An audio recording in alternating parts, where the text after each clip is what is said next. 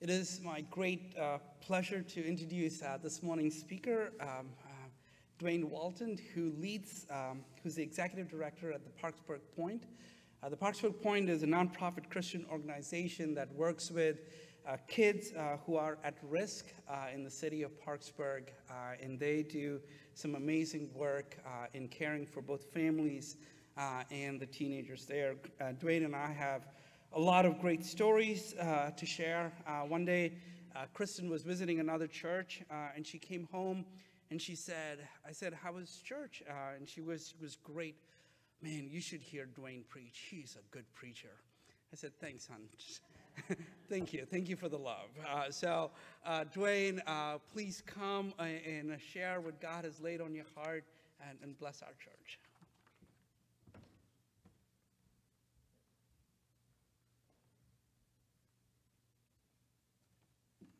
Morning, church. It is always a blessing to join a church on a Sunday morning. I grew up in New York City, and I got saved on a basketball court. And never would I have imagined the blessing of engaging God's people from all backgrounds and communities. And so one of the great blessings of my life is being able to have the opportunity to meet with members from different churches and share what God has laid on my heart. So thank you for having me. Johnson, thank you for our friendship. We've known each other for about 12 years. One of our board members was a member of one of the churches he pastored in Chester County. And meeting Johnson was very interesting because Johnson, as you know, he's from India. And the culture I'm from is predominantly Indian culture.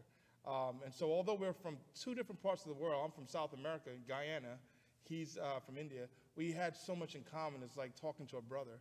But what we have in common really is Christ Jesus. And I just thank you so much for our friendship. Our families love each other.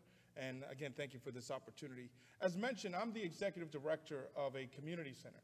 And the idea behind our community center is to address this issue. I mean, many in churches will notice that there's not a lot of young people in church.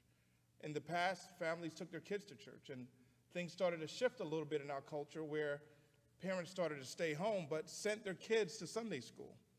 And of course, that was just the beginning of a new trend where the kids would stay home rather than go to church. But the Lord calls us to share the gospel, and he calls us to reach out to people. And so we have to find a way to bridge the church to young people. In rural communities and inner city communities, you'll find a lot of churches all over. In fact, churches can saturate a community, but yet the gospel is missing. And so we have to go beyond just having buildings in communities, and we have to have real outreach ministries, and that's what we are. Another example of this is, if you remember, many years ago, churches would do door-to-door evangelism or street evangelism, and that doesn't happen much anymore, for good reason. People are rather have their faces in their phones than to talk to you, even as they're walking around the street. I've seen a video of a lady in a mall that was on her phone, and she just walking until she fell into one of those little pools. So people aren't really engaging each other anymore. And, you know, the door-to-door evangelism, when you knock on the door and announce yourself to, you know, you have kids come up to the door and tell you that nobody's home. So churches have the work cut out for us to be able to minister to our communities effectively. And so what's happened in the last 30 to 40 years is that we've done what we've called mega churches and seeker-friendly services, where we felt if we build it, they will come. And unfortunately, that has not resulted in a net increase of new believers. What it's resulted in is many smaller churches, people leaving those churches to join the larger churches, but not necessarily new souls being saved. And so the point, which is a community center, says how can we partner with local churches to engage the community with the gospel? So our center is 33,000 square feet. We have gymnasiums. We have a cafeteria that will feed about 100 students at a time. We have academic programs in classrooms. We have a chapel. And what we do every night, a different church is on site. We believe in partnering with our churches. The parachurches can accomplish a lot, but it's the local church that God has ordained to carry his word and his message. And so every night a different church is on our site, and they'll minister to the community, through feeding them, through supporting students academically. Once we reach the students, it becomes easier to reach the parents. Because when you can be a blessing to a child, parents are more open to listen to whatever message you have. And so that's what we've been doing since 2003, and Johnson and the different churches he's ministered to has been a part of our program. In those years of working with families in the communities, we found that there is a pattern of families that we work with. 90% of our families are economically disadvantaged. The same number actually coincides with fatherless households. We have 90% of our kids are growing up without fathers in the home. Now, the fathers are in their lives, they just aren't in the homes with them. And of course, you can imagine there's some challenges that you might experience. And so when I look at Scripture, I find that the story of Hagar parallels many of the stories of the families we work with. And I want to share with you the story of Hagar as a way to remind us of what it means to outreach to those who are marginalized in our community. The reality is someone like Hagar, who is at the bottom rung of her society, is someone who God sees and God hears. And it's a reminder to us as believers that we must have our ear open to their needs. If you turn to chapter 21 in the book of Genesis, and I think the passages may be up here, we'll start with looking at one reality from Hagar's life, is that she's a woman without a history. Now, why is this important to note? The story of Hagar is nestled in the greater story of Abraham. We know the story of Abraham. We know the call of Abraham. We know the importance Abraham plays in God's plan of salvation. He promised Abraham that his descendants will be a blessing, or his seed will be a blessing to the nations. Now, as Christians, we stand and we recognize that that seed is Jesus Christ. But Abraham is called, even in the New Testament, the father of our faith. But there's a story of someone else nestled in his greater story that often gets ignored. And that's the story and the plight of Hagar. And it's the reality that her story gets ignored that should make us worried that maybe we're ignoring others in our own modern society that have similar needs. Now, though we ignore Hagar, God does not. And that's what I hope to show in this passage. So again, we begin by realizing that she's a woman without a history. Now, Hagar's story is that she began in Egypt, and Abraham is in Egypt, and Abraham purchases her. She's a servant. That's a softer way of saying a slave. In that world, slavery was a part of the economy of that world. They weren't developed economically like we are, where people can go and get a job. In fact, for women, unless you were either married or a servant, there was not many options for you. But in no time does the Bible accept slavery as the right way to run an economy. But because she is someone that we often ignore, we don't really look at her plight and sympathize with her. She's a woman without a history. Let's look at what it says in verse 9 and 10.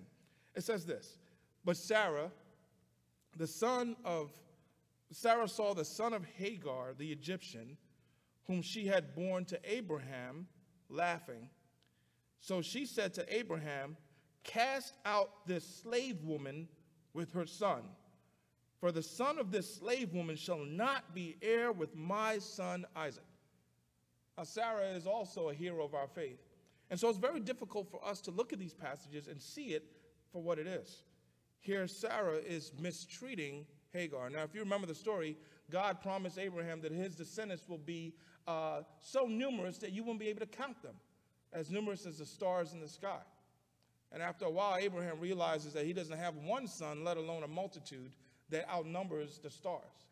And so he took matters into his own hand, and his wife, Sarah, told him, "Hey, maybe you should go into my slave servant, Hagar, and have a child with her." Well, he did, and they bore Ishmael. But of course, there's going to be some issues in this family dynamic, and here it is. It says in my translation that Sarah notices Ishmael laughing at Isaac. And so when you read it, it seems like there's some sort of tension between the brothers. But the word that's used in Hebrew actually could be translated playing with.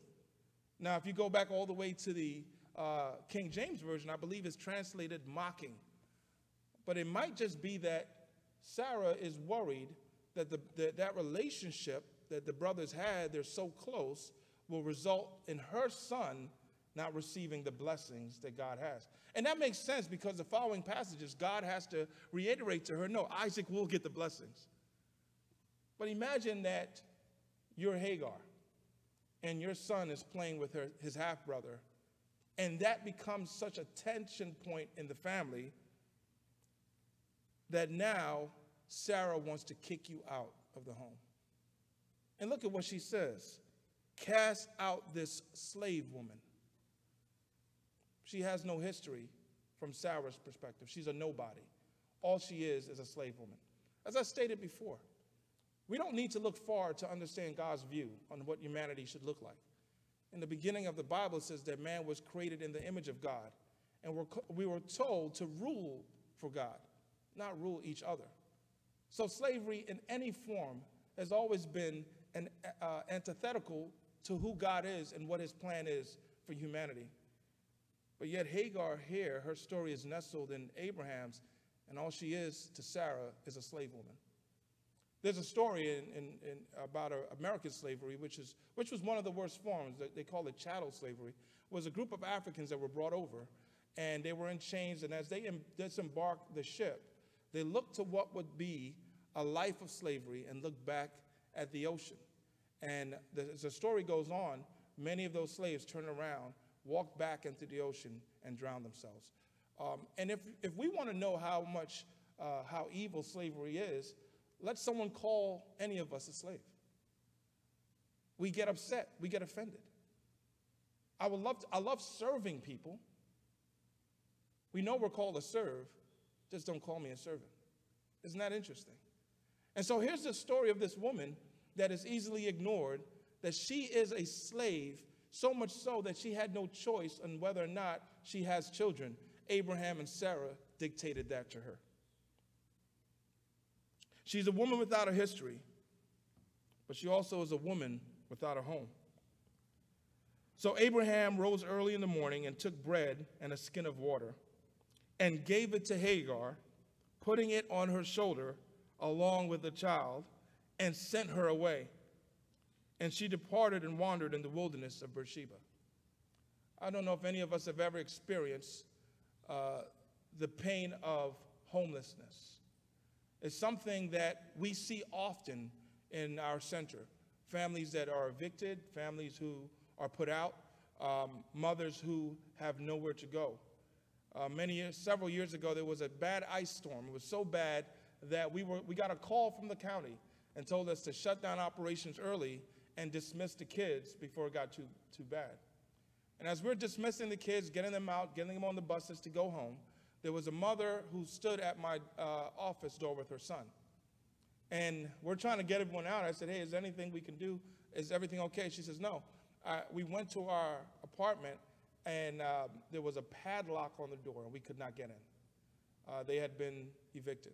Now, I don't know what the cause of it, and many times they don't pay rent. Many times they don't take care of the homes. But regardless of that, imagine being in that position when the weather is the worst it can possibly be and you have nowhere to go.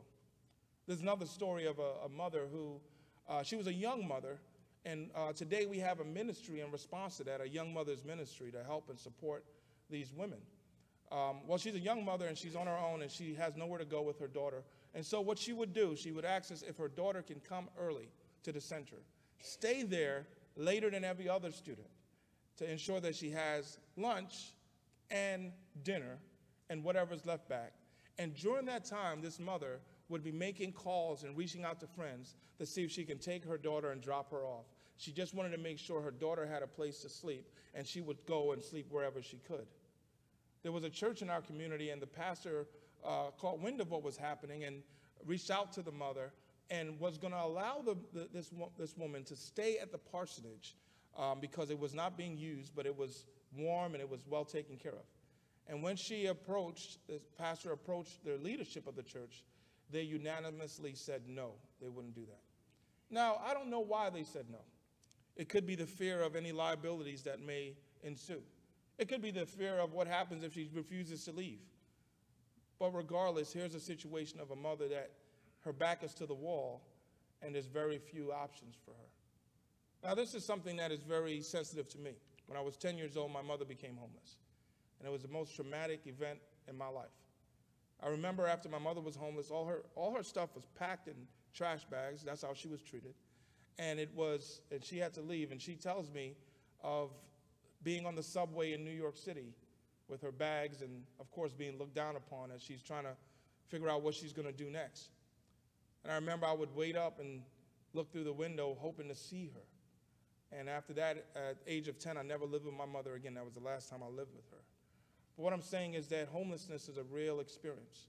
And here, this woman who had nothing to do with her situation in life, she was bought as if she was just property. She was told, you're going to have a child with Abraham. And when things started to go south, she was kicked out. I see this too often. One thing I've learned through science and observation is that women need men to have children with them. I think only once in history there was that didn't happen with Mary. But oftentimes it's these women who are left with the responsibility. But not just the responsibility of raising the child, but also all the pain and suffering that comes with that. And then the blame. This is exactly what's happening in the life of Hagar. She's a woman without a history, and she's also a woman without a home. And of course, this leads to her being a woman without hope. Look at verse 15 and 16. It says this. When the water in the skin, well, let me backtrack a bit. Look at Abraham's response to this situation.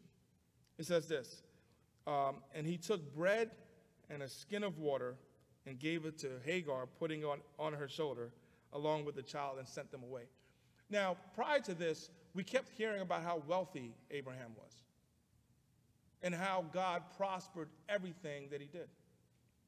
But yet, when faced with Hagar's plight, his response was anemic.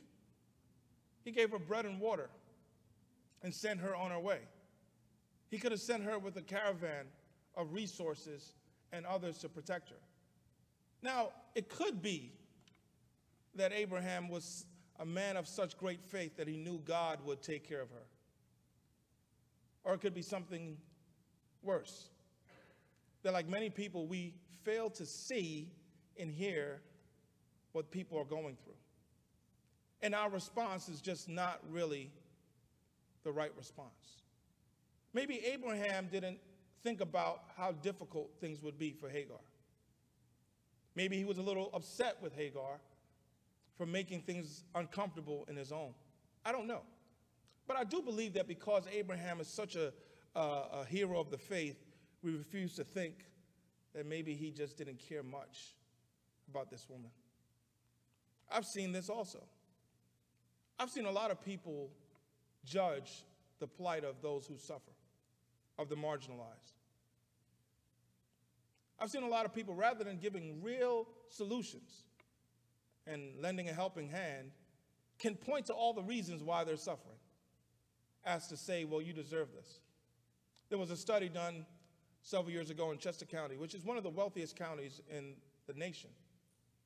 And they said if a mother of two who has to rely on some social services to get by, if she was to end all of that reliance on the social services, she would have to work a job that pays $25 an hour. That is not an easy feat. In order to provide her own housing, provide daycare, provide transportation for herself, she would have to go from depending on social services and charity to making $25 an hour. That's hard for those who are college educated, let alone for the marginalized. But oftentimes we can make these predictions and we can argue and debate these things in such a way that we just add to the pain of those who suffer. We can blame them for all the pathologies in our society without really supporting them. She's a woman without hope. When the water in the skin was gone, she put the child under one of the bushes. Then she went and sat down opposite him, a good way off, about the distance of a bow shot. For she said, "Let me not look on the death of the child." And she sat opposite him. She lifted up her voice and wept. That's hopelessness. That's pain. The fear of a parent is to have to witness the death of their child. It's very sensitive. And I don't know if there's anyone here who has experienced that. Just recently, 2 weeks ago, we had to bury an 8-year-old at the center. She was in an accident. Her mother crashed a car, and she passed away. And because we are the closest thing to a church for them, they asked if we would officiate and lead the funeral service. There is no greater pain. And this is the experience of Hagar. She's witnessing what she thinks is going to be the death of her child. But imagine this woman's life up to this point. You know, there's a lot of people whose situation you can track back to bad decisions that they made. There's others that you can track back to bad decisions that others made. There's people's suffering that you can take them back to a sin that they committed. And there's others that you could take it back to a sin that someone else committed that let them down that path. And here she is with the deepest suffering of her life. Not only does she has very little resources, not only is she homeless, but to add to that, the pain of losing a child. She has to look at that. We had a young lady who in February passed away at 28. When she was 15, her mother abandoned her and her siblings. And she came to us and she said, "Hey, can you guys find a home for me? I need somewhere to live." And we did. It's an African-American girl, and there was a family in our community that owned a funeral home, and they were the only ones that would take her in. So imagine how challenging that was for her to move into a funeral home. But they were willing to give her a place to live, and that relationship grew, and she was like a daughter to them. Unfortunately, she had a lot of medical issues since we met her. She was always sick because by the age of 15, she didn't go to the doctors much. Poverty will do that to you. You know, we have the debate about health care in this country, and that's a debate that's going to rage on for a while. But rather than just the political theories, let's talk about the people who children never get to go to a doctor. So it caught up with her at 28. But during that time, we saw the Lord formed in her, was even able to send her off to college. But in 2013, we had an event where we invited Dr. Ben Carson to be our keynote speaker. And Dr. Carson is probably one of the greatest Americans and an accomplished man, super intelligent, and a good communicator. But this young lady stood on the same stage with him, and she gave her perspective on life. She talked about what God has done in her life, but I have her speech still, and part of it, she says this. She says, our parents don't abandon us because they hate us. Sometimes they abandon us because they can't look at us suffer anymore. And we have to be careful that we allow people to get to the point where they abandon their children because the suffering is too great. Now, this is sensitive to me. My mother had me at the age of 15, and she was told to abort me. But she didn't.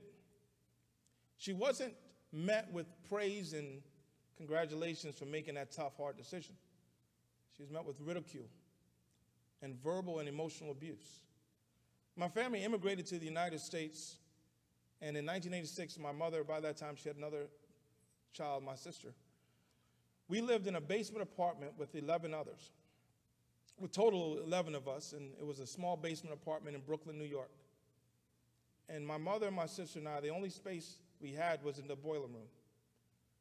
About 4 years ago, my mother called me, and she was crying. She said, "Do you remember the night when I took you and your sister and I put your coats on?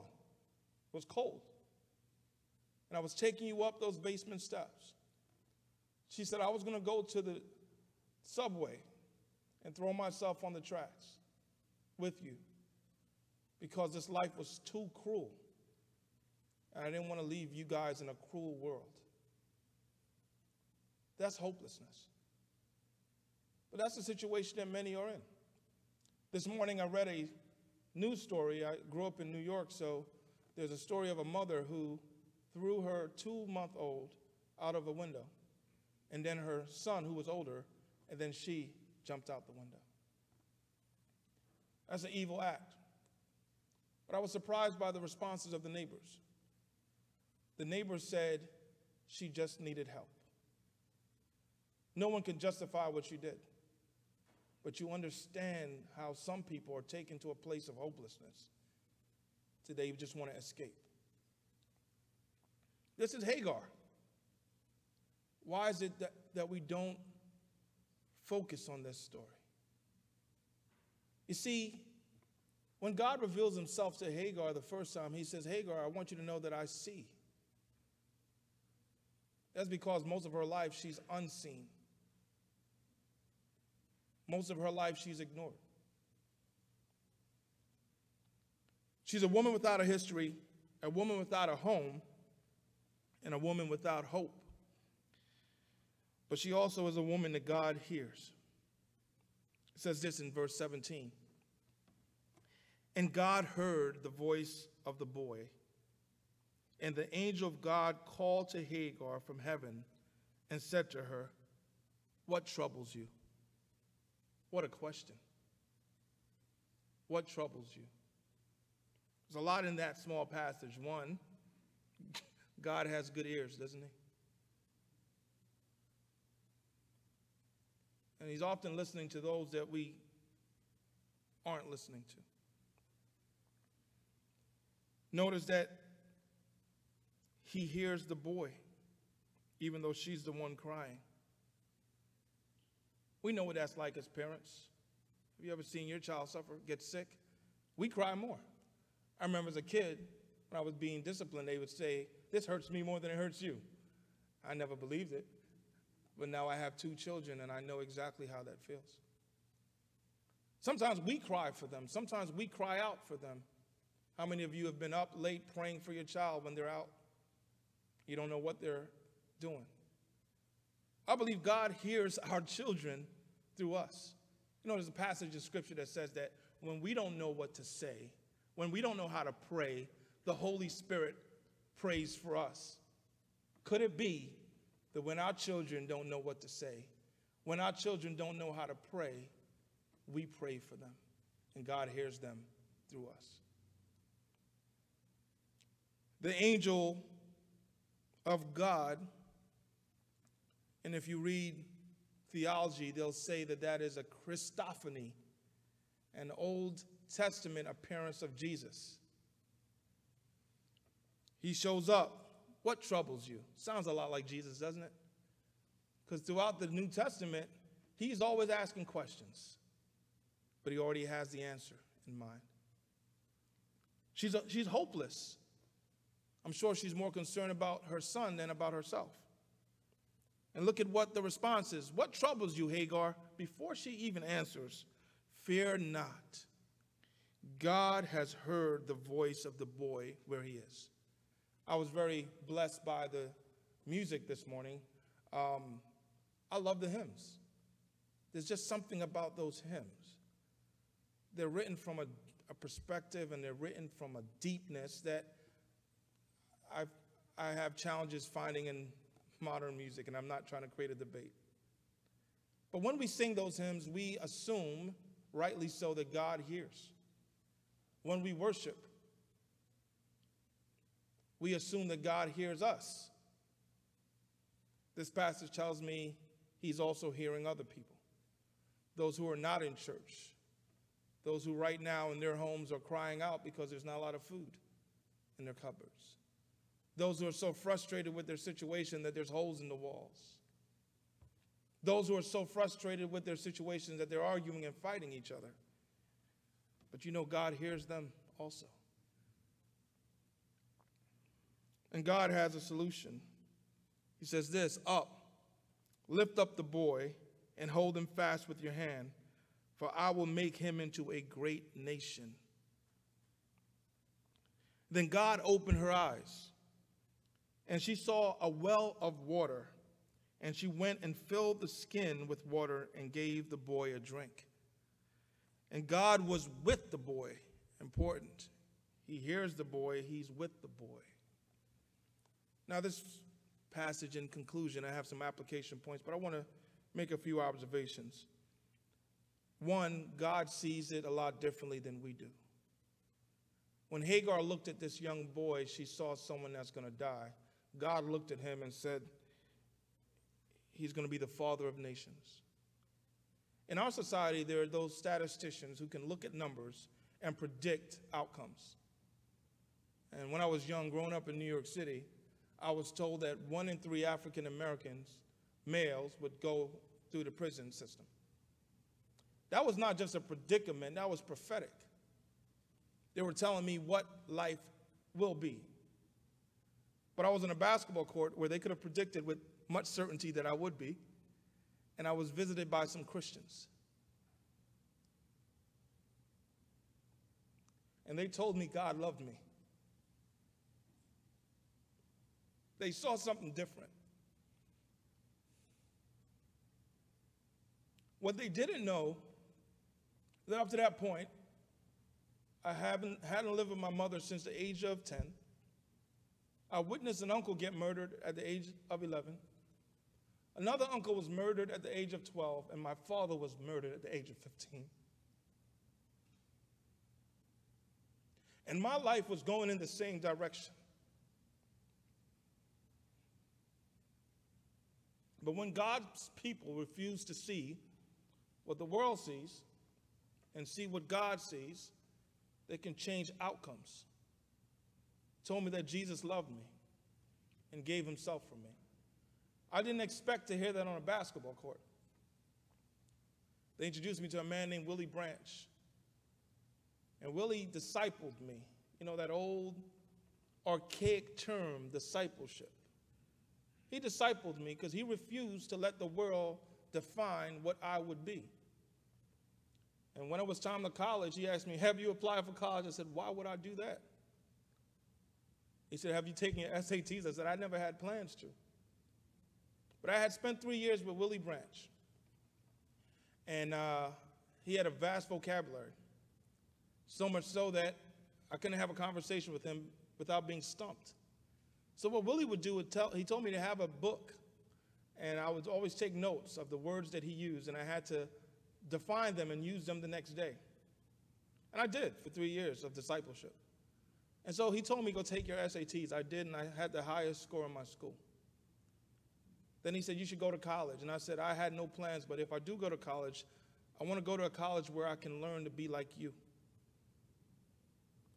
God can change outcomes if his people will get involved. Just like the angel saying, you're not seeing a boy that's about to die, you're seeing a father of many nations. And prophetically, that's true. You look at North Africa, you look at the Middle East, that's Ishmael's territory. And God gave them all the oil. And right now they're making a lot of money off the oil. But God sees it differently than we do, don't he? And the reason why is because he hears and he sees, but he's powerful. And that's what we need to remember. We don't cause the problems, but we have a responsibility to help to solve the problems. That's what his church is, and that's what we've announced to the world very boldly. We've told the world that we are the people of God. And so if there's anyone that should have hope, it's us. And that hope has to be contagious. And we should be able to go into situations like this, and like the many we have at our center, and we could prophetically say, God has a different plan for your life. And then we can make it happen. Here's a few application points. We are often eager to contribute our speculations on the source of someone's poverty and suffering. Likewise, we're eager to contribute what we think are the best solutions. But we need to make real contributions of practically addressing these problems. What do I mean? If you watch the news, there's always someone telling us why someone's in the situation they're in.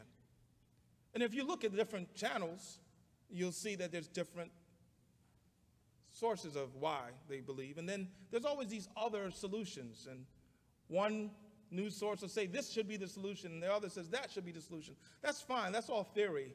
The reality is that we have to practically be there for people. That's what the church has always been.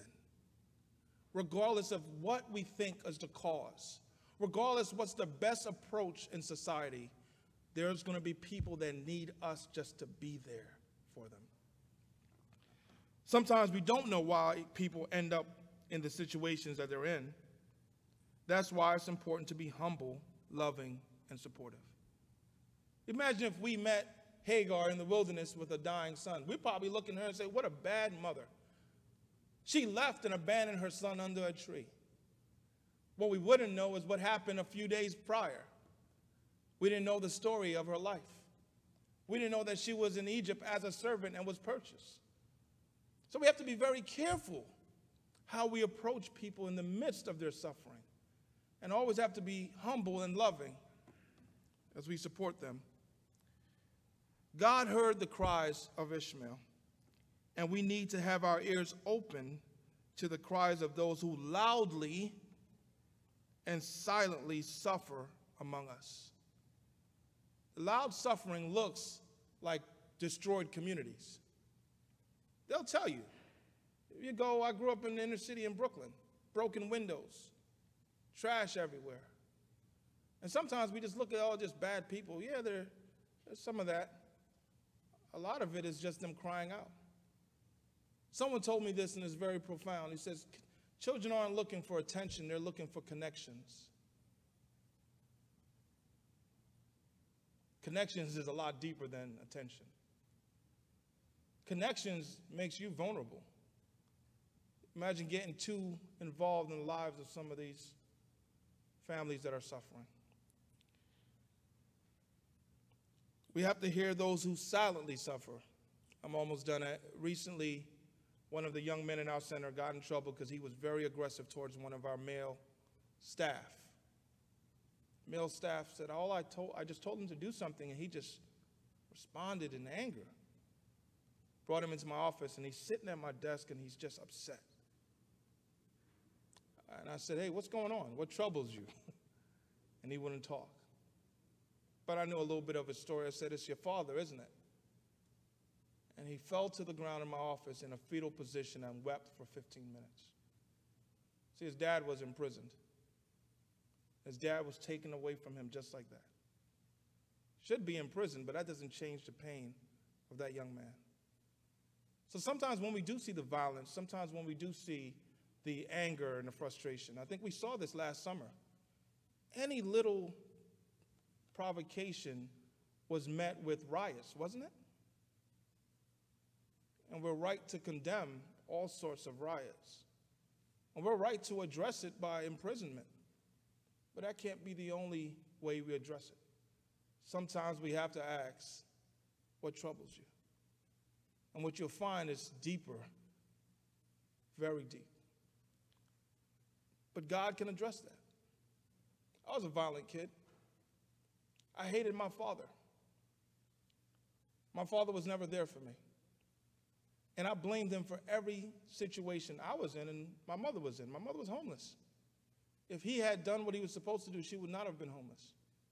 So I was a kid that was getting in trouble in school. I was getting kicked out of class and all of that. But no one ever asked me, what troubles you? No one ever sat down and just treated me like I was a person. Addressing the needs of people is not an alternative to intentional evangelism. This whole story is about God's revelation to this woman. It's about God creating a relationship with this woman. He even says, I'm the God who hears. Prior to this, he told her, I'm the God that sees. You matter to me. Isn't that what evangelism is? God so loved the world that he gave his son. He loves you. As we go out to serve the needs of others, we don't have to jettison the gospel. In fact, it's why we go out to reach them. Because God loves them and they need to know about the God who gave himself for them. Finally, we're never going to solve the issue of poverty. But we can help and support the poor person that God sends our way. Sometimes we get almost exacerbated by the reality of poverty in our country. We see a government that spends billions on it and it hasn't really solved it. And so we might ask ourselves, what can I do?